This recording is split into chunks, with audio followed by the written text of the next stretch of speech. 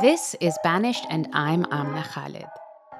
Earlier this week, Michael Phillips, a history professor who taught at Collin College in Texas for the past 14 years, reported that he was losing his job. Why? Because he spoke out against the college's masking policy. His announcement came hot on the heels of the news that the college had agreed to settle a lawsuit by paying $70,000 to Laura Burnett, a former professor who was fired early last year for criticizing the college's stance on free speech in general and its approach to the pandemic in particular. The president of Collin College is Neil Matkin. Since he assumed that position in 2015, he's acquired a bit of a reputation for pushing out dissenting faculty. Professor Michael Phillips is the fourth casualty under Matkin's watch. I spoke with Professor Phillips about what is happening at Collin College, what led to his firing, and about academic freedom generally in American higher education. I began by asking him when he started noticing a shift in the campus climate at Collin College. You really began to see a ratcheting up of the attack on free speech when I was involved very deeply in the movement to take down Confederate monuments in Dallas. And this was in 2017, if I remember correctly. Right, in the summer of 2017, the month before Heather Heyer died in Charlottesville. I had a guest op-ed, or guest column, where I called for the monuments to come down in Dallas. And then my suggestion led some activists to contact me. And I wrote a really major, that took like 2 or 3 pages of the Dallas Morning News. We got 130 scholars, activists, clergy, imams, rabbis, ministers to sign this letter I co-wrote explaining why these icons are harmful, these icons of white supremacy, as I call them. And it said, it mentioned me as the co-author, and it identified me as a professor of history at Collin College, which is simply a statement of fact.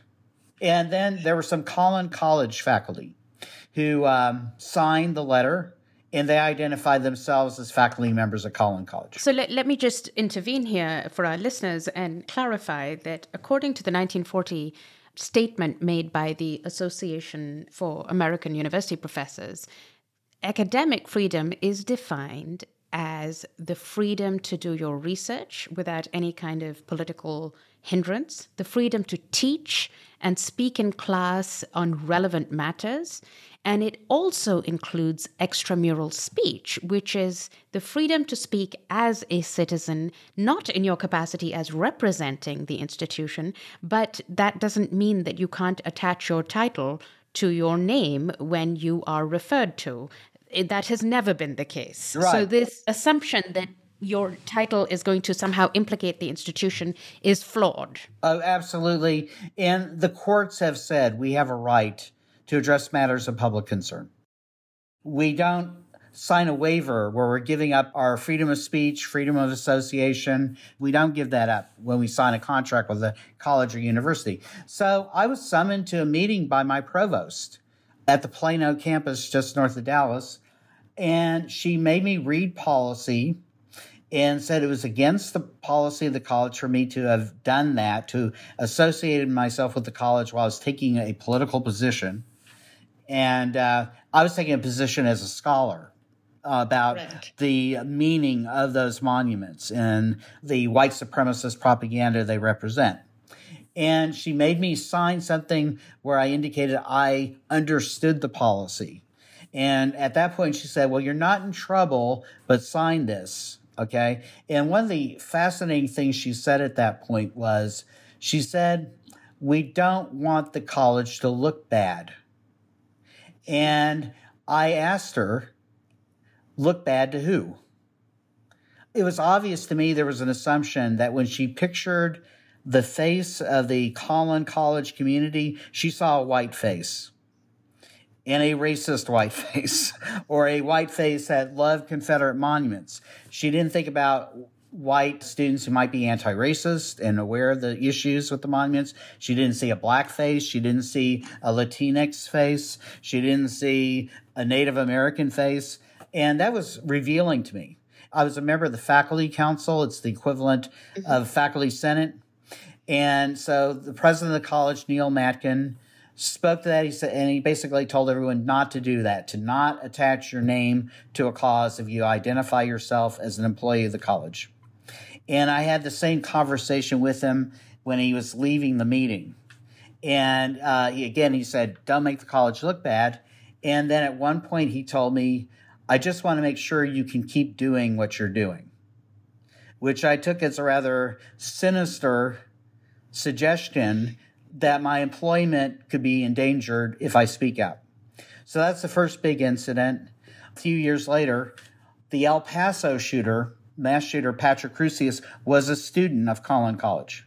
Mm-hmm. And so the president, again, ignoring the right that faculty have to address matters of public concern, sent an email to everybody. Direct all press inquiries to our public information officer. I think a reasonable person would interpret that to mean don't talk about the shooter or the shooting. I had a right to talk about that as a subject matter expert on racism because he was motivated by racism, the shooter. But I went ahead, I was going to try to comply because I didn't want to get fired. And that's the atmosphere they created where you're fearing for your job. Well, and you have a right to talk about it as a citizen. Absolutely. You don't need to be a scholar of racism to speak on a matter of public interest. Absolutely. So, the Washington Post called me because of my book on Dallas, White Metropolis, Race, Ethnicity, and Religion in Dallas, 1841 to 2001. That's the name of my book. And I told them, okay, well, I'm under pressure. I can't talk about Crusius. I can't talk about the shooting. But I can talk about the history of racism in the Dallas suburbs, and that's why I talked to her about. And there was one particular point she wanted to know about.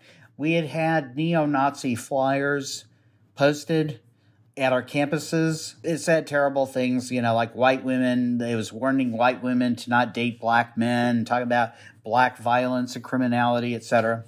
And she asked if that had happened. I confirmed it.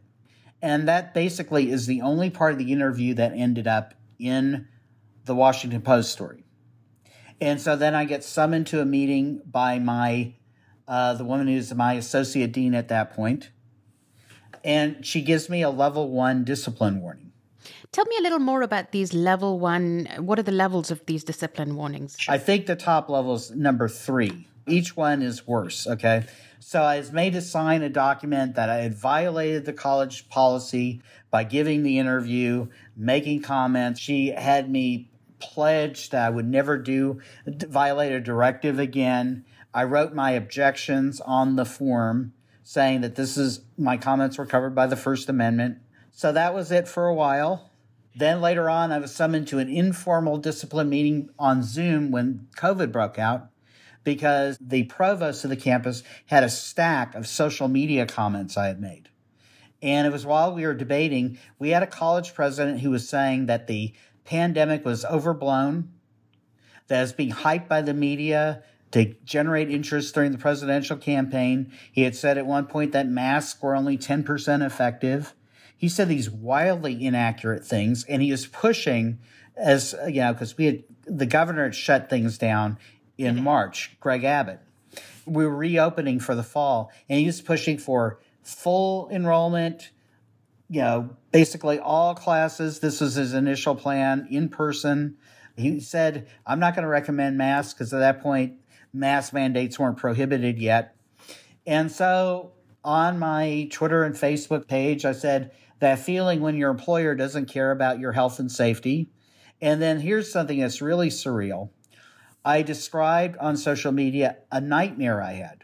In this stream, I'm wandering through the college and everyone's sitting side by side. They're talking right face to face. They're not wearing masks. And in the dream, I'm saying everyone's going to die from COVID. And I said, I'm afraid this is what's going to happen when the college reopens. And by the way, at that point, there had been no mechanism set up for someone like me. I got pancreatitis when I was a child, 2 years old. And I became a type 1 diabetic 10 years later because of the damage to my pancreas. I'm vulnerable. My wife is over 65. She has health liabilities. And so I was made to meet with my provost and my dean over Zoom. And they were calling me to account for the social media posts, including the description of a dream. So, Michael, tell me what happened more recently. What is it that led to Collin College declining to renew your contract? So then the final step, really, was at the beginning of the school year, this year, fall of 2021. Everything's open again. They're saying everything's back to normal. Of course, it isn't. The Omicron variant would appear shortly thereafter. Delta was killing people. And we're in this meeting to start the semester with our associate deans. And the associate dean had a PowerPoint where she told us we could not use any language encouraging mask, recommending mask, saying mask would be a great idea, no language at all. We couldn't encourage our students in person in our classrooms to do that. And she said it was because of the governor's executive order. Greg Abbott had issued an executive order saying you couldn't mandate masks or vaccines. But in the executive order, he encouraged the wearing of mask. The governor himself did. And so they took a terrible executive order that has killed people in Texas by the thousands and made it worse. And they said, just no, don't do anything to urge that because we could get fined, they said. There was no mechanism for fining us if we recommend. We're instituting a gag rule. So I was horrified by that. That day, I had taken a photo of the PowerPoint. I posted it on Twitter. I posted it on Facebook because it's a public institution, and the public institution doesn't have the right to keep its COVID policy secret. What they do affects the surrounding community. If someone gets sick at the college, they can spread it everywhere in the county and beyond. And so I said, no, I'm not going to be silent. And plus, I have an obligation to my students. If there's an active shooter on campus, I'm going to try to pull my students to safety. I'm going to try to hide them. I felt like it was an analogous situation. These students are drowning in misinformation. I had students tell me about the wonders of ivermectin. I feel an obligation to present them facts. So I did that, and then I spoke to the Board of Trustees where I talked about the gag rule. But hang on, just one moment. This tweet that you're talking about, the one I've seen online, actually didn't even say anything. It just was a picture of this PowerPoint and said, this is what we've been told as guidance. So it's not like you had any commentary on it. You just presented a picture saying, this is the guidance we've been given by the administration. Exactly. So when the Board of Trustees, it's an elected Board of Trustees, met the next time, I went up and told them about the gag rule. Maybe some of them had heard about the social media post, but I'm not sure all of them did. So I made that presentation. We get 3 minutes to speak. Later that week, the first day of class, I'm talking about the pandemic. Their first assignment was on the history of pandemics in North America from Columbus to the coronavirus. Actually, I'm really intrigued by that because I'm a historian of medicine. So when I read your assignment, I was like, I want to know more about the assignment as well. So we talked about, the Spanish and the other Europeans bring over smallpox and measles, and they attribute it to their moral superiority, that God is favoring them because they're Christian, and he's killing these pagans to give them those lands.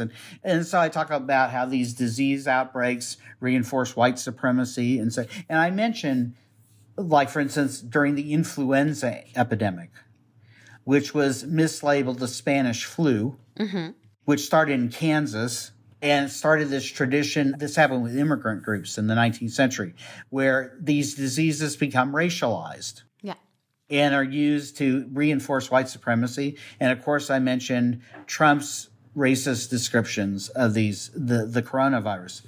But anyway, I'm telling him about this assignment. I said, there were anti-mask leagues in San Francisco and other places during the influenza epidemic in 1918, 1919. That really harmed the ability, to use a modern term, bend the curve on the flu, to slow down the spread. And I said, look, at that point, it had gotten big coverage in the media right before the semester started. There was a Purple Heart winner in the Houston area. He had a treatable condition, but a serious one that could kill you. And his family had been unable to find a hospital bed for him to get the treatment, and he died. And so I said, your decisions about how you react to COVID affect the people next to you. Think about the person next to you. They might carry the virus back to their families. Think about it, how it affects you and your longevity. And I was very careful. I said, I'm not going to judge you. I'm not going to fail you if you don't wear a mask. I want you to feel welcome in the classroom. But please think about the consequences of your actions. And one of the ironies is the college actually has us teach personal and social responsibility. That's supposed to be a criteria, right? So I was just going to say, you were doing your job as a professor. You were getting the students to think. Yes, which is a dangerous thing at Collin College. So I was summoned to see the dean, associate dean. The associate dean said, you shouldn't have gone outside the college to talk about these things.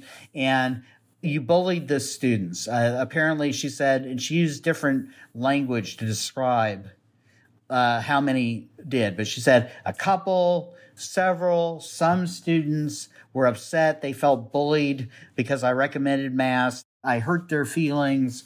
They felt unwelcome. They felt like I was scapegoating them. Apparently, one student lied because I was talking about the history of resistance to expanded government power. And I mentioned Jim Crow laws, the attempts to the federal government, people in the federal government to dismantle Jim Crow and so on. And the one student falsely claimed that I said all conservatives are racist. I said nothing resembling that. So she said she was going to investigate me for those comments. I was given one more level 1 discipline warning for the social media post and for the comments in the class. 4 days later, the associate dean and dean told me I wasn't going to be recommended for a contract extension. Michael, can you please clarify here for our listeners? Collin College doesn't give tenure to its professors. Instead, the faculty are given renewable contracts. Can you explain what that system is? We're given a series of contracts. It's a really complex system. There are cycles where we get 3-year contracts and they roll over. But we had a trustee who's been on the board and has been the dominant force on the trustee since the college was established in 1985. He was at a Tea Party gathering. There's a city called Allen in Collin County, and this group was called the Allen Area Patriots. And a person at that candidate forum in 2015 asked this man, Bob Collins, how do you make sure your professors teach Americanism? Which was kind of chilling language for me because, of course, the Klan always talked about Americanism in the 1920s. Mm-hmm. And he said, well, we don't have tenure here. And it's by design. Because when you have tenure, you have these ultra-liberal, socialist, anti-capitalist professors who then get people hired who are like them, and they become entrenched. So we have this contract system.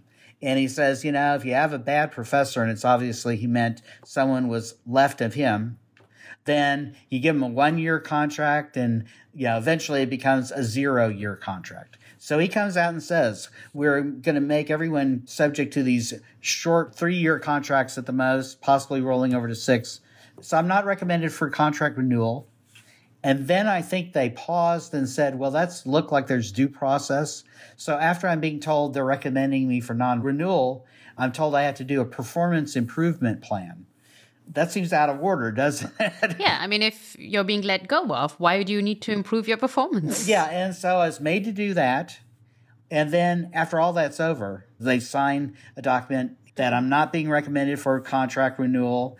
The provost of the campus said I'm not being recommended for renewal. And then I'm called into another meeting. And the senior vice president says, look, you have important scholarship, your lectures, your performance in the classroom is important. We want to help you. And so if you'll work with us, we can, quote, craft a narrative, and we'll help you get another job. And basically crafting the narrative involved me lying about leaving voluntarily.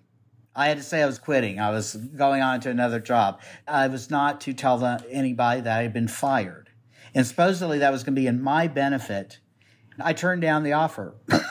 I saw no reason to lie when they're purging me. There were 3 other professors who were fired for free speech issues just the year before. It's this one-party county where really right-wing Republicans control every major public office.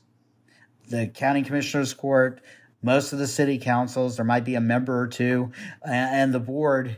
As far as I can tell, there are 7 men who are all right-wing Republicans, and there are 2 women who are always outvoted. On the rare occasions, they dissent.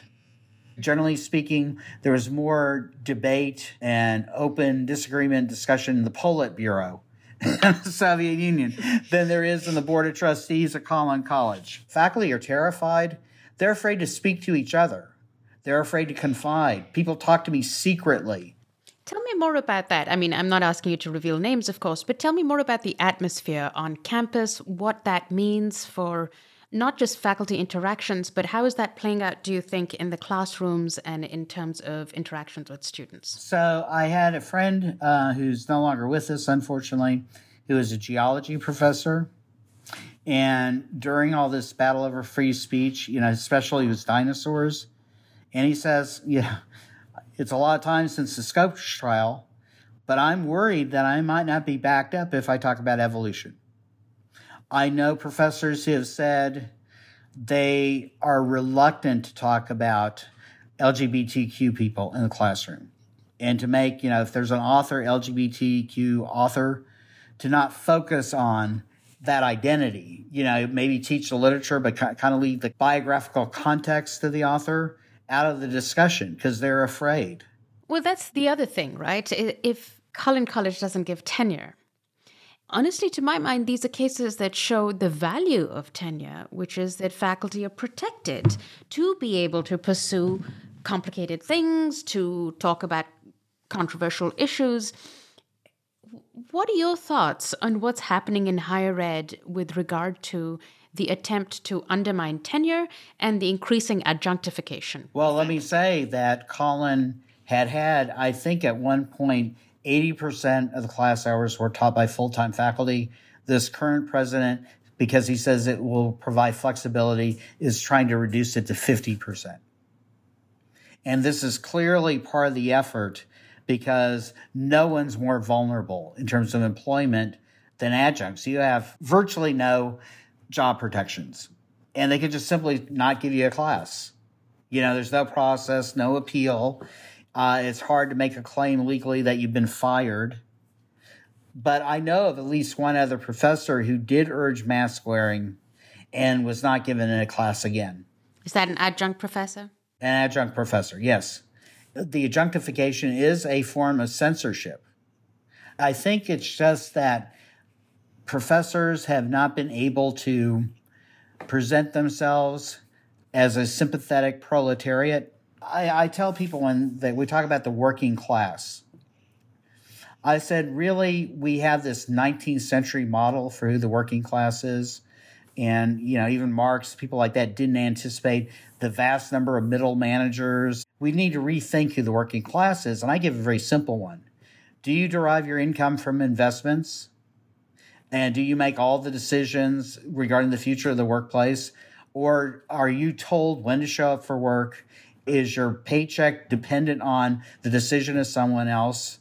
And if you're dependent, your working hours, your income depends on someone else, I argue you are the modern working class. And this attempt to separate, for instance, professors, we're professionals, from people on the shop floor has shattered people who in many ways lack power. Yeah, I think that the whole idea of tenure has been misrepresented as basically, a professor can be lazy, incompetent, lie, show up to work drunk, and it's possible to fire them. You don't have that if you're working at an Amazon fulfillment center. And that's true, yes. But one of the aspects of being a professor is if you're honest, particularly in liberal arts, you're inevitably going to step into politically charged areas. And the way to avoid trouble is to not talk about that. And then that leaves the students incapable of dealing with issues fully informed. And knowing the past fully informed, knowing the political system, the economic system, all these things are the undiscovered country for the students if they leave an atmosphere like that. And that's what the college is becoming like that I work at. And especially in a state of Texas where they're hauling off even public library books, not just school library books. Oh, yes. Entire topics are being banned. I've been fired, so I don't know if I'll get to teach again. But if I do, or, my colleagues will be dealing in a few years with the least informed students ever, and it'll be by design. They will not have any knowledge that pertains to accurate history of slavery, the way the Constitution reinforced slavery. They won't know about lynching. They won't know about the different phases of the Ku Klux Klan. They won't know about the xenophobia that shaped our immigration laws, 1924, the efforts of Trump to curb immigration. It'll be a blank slate for them. And there's always been a problem because the textbooks are kind of conveyor belts for white supremacy. They're really badly written because of parent pressure and political pressure. But now the classroom itself, it's ignorance by design. So no one has a useful past to draw on to make the world a better place. They won't know about labor resistance. They won't know about social movements. And they don't have those useful models to challenge the status quo. Professor Michael Phillips taught history at Collin College for the past 14 years. He's now pursuing legal action against the college and will be represented by the Foundation for Individual Rights in Education, also known as FIRE. Coming soon, only for paying subscribers, a conversation with Professor Phillips about his lawsuit and his thoughts about freedom of expression for conservative academics. If you'd like to hear my extended conversation with Professor Phillips, please consider becoming a member of Booksmart Studios. You'll get access to bonus segments, written columns, and more. But more importantly, you'll be supporting all the work we do here at Booksmart Studios. Don't forget to rate and share what you've heard here today on whichever platform you listen on. And please leave a comment so we know what you think. Our success at Booksmart depends as much on you as on us. Banished is produced by Matthew Schwartz and Mike Fuolo. And I, as always, am Amna Khalid. Toodaloo.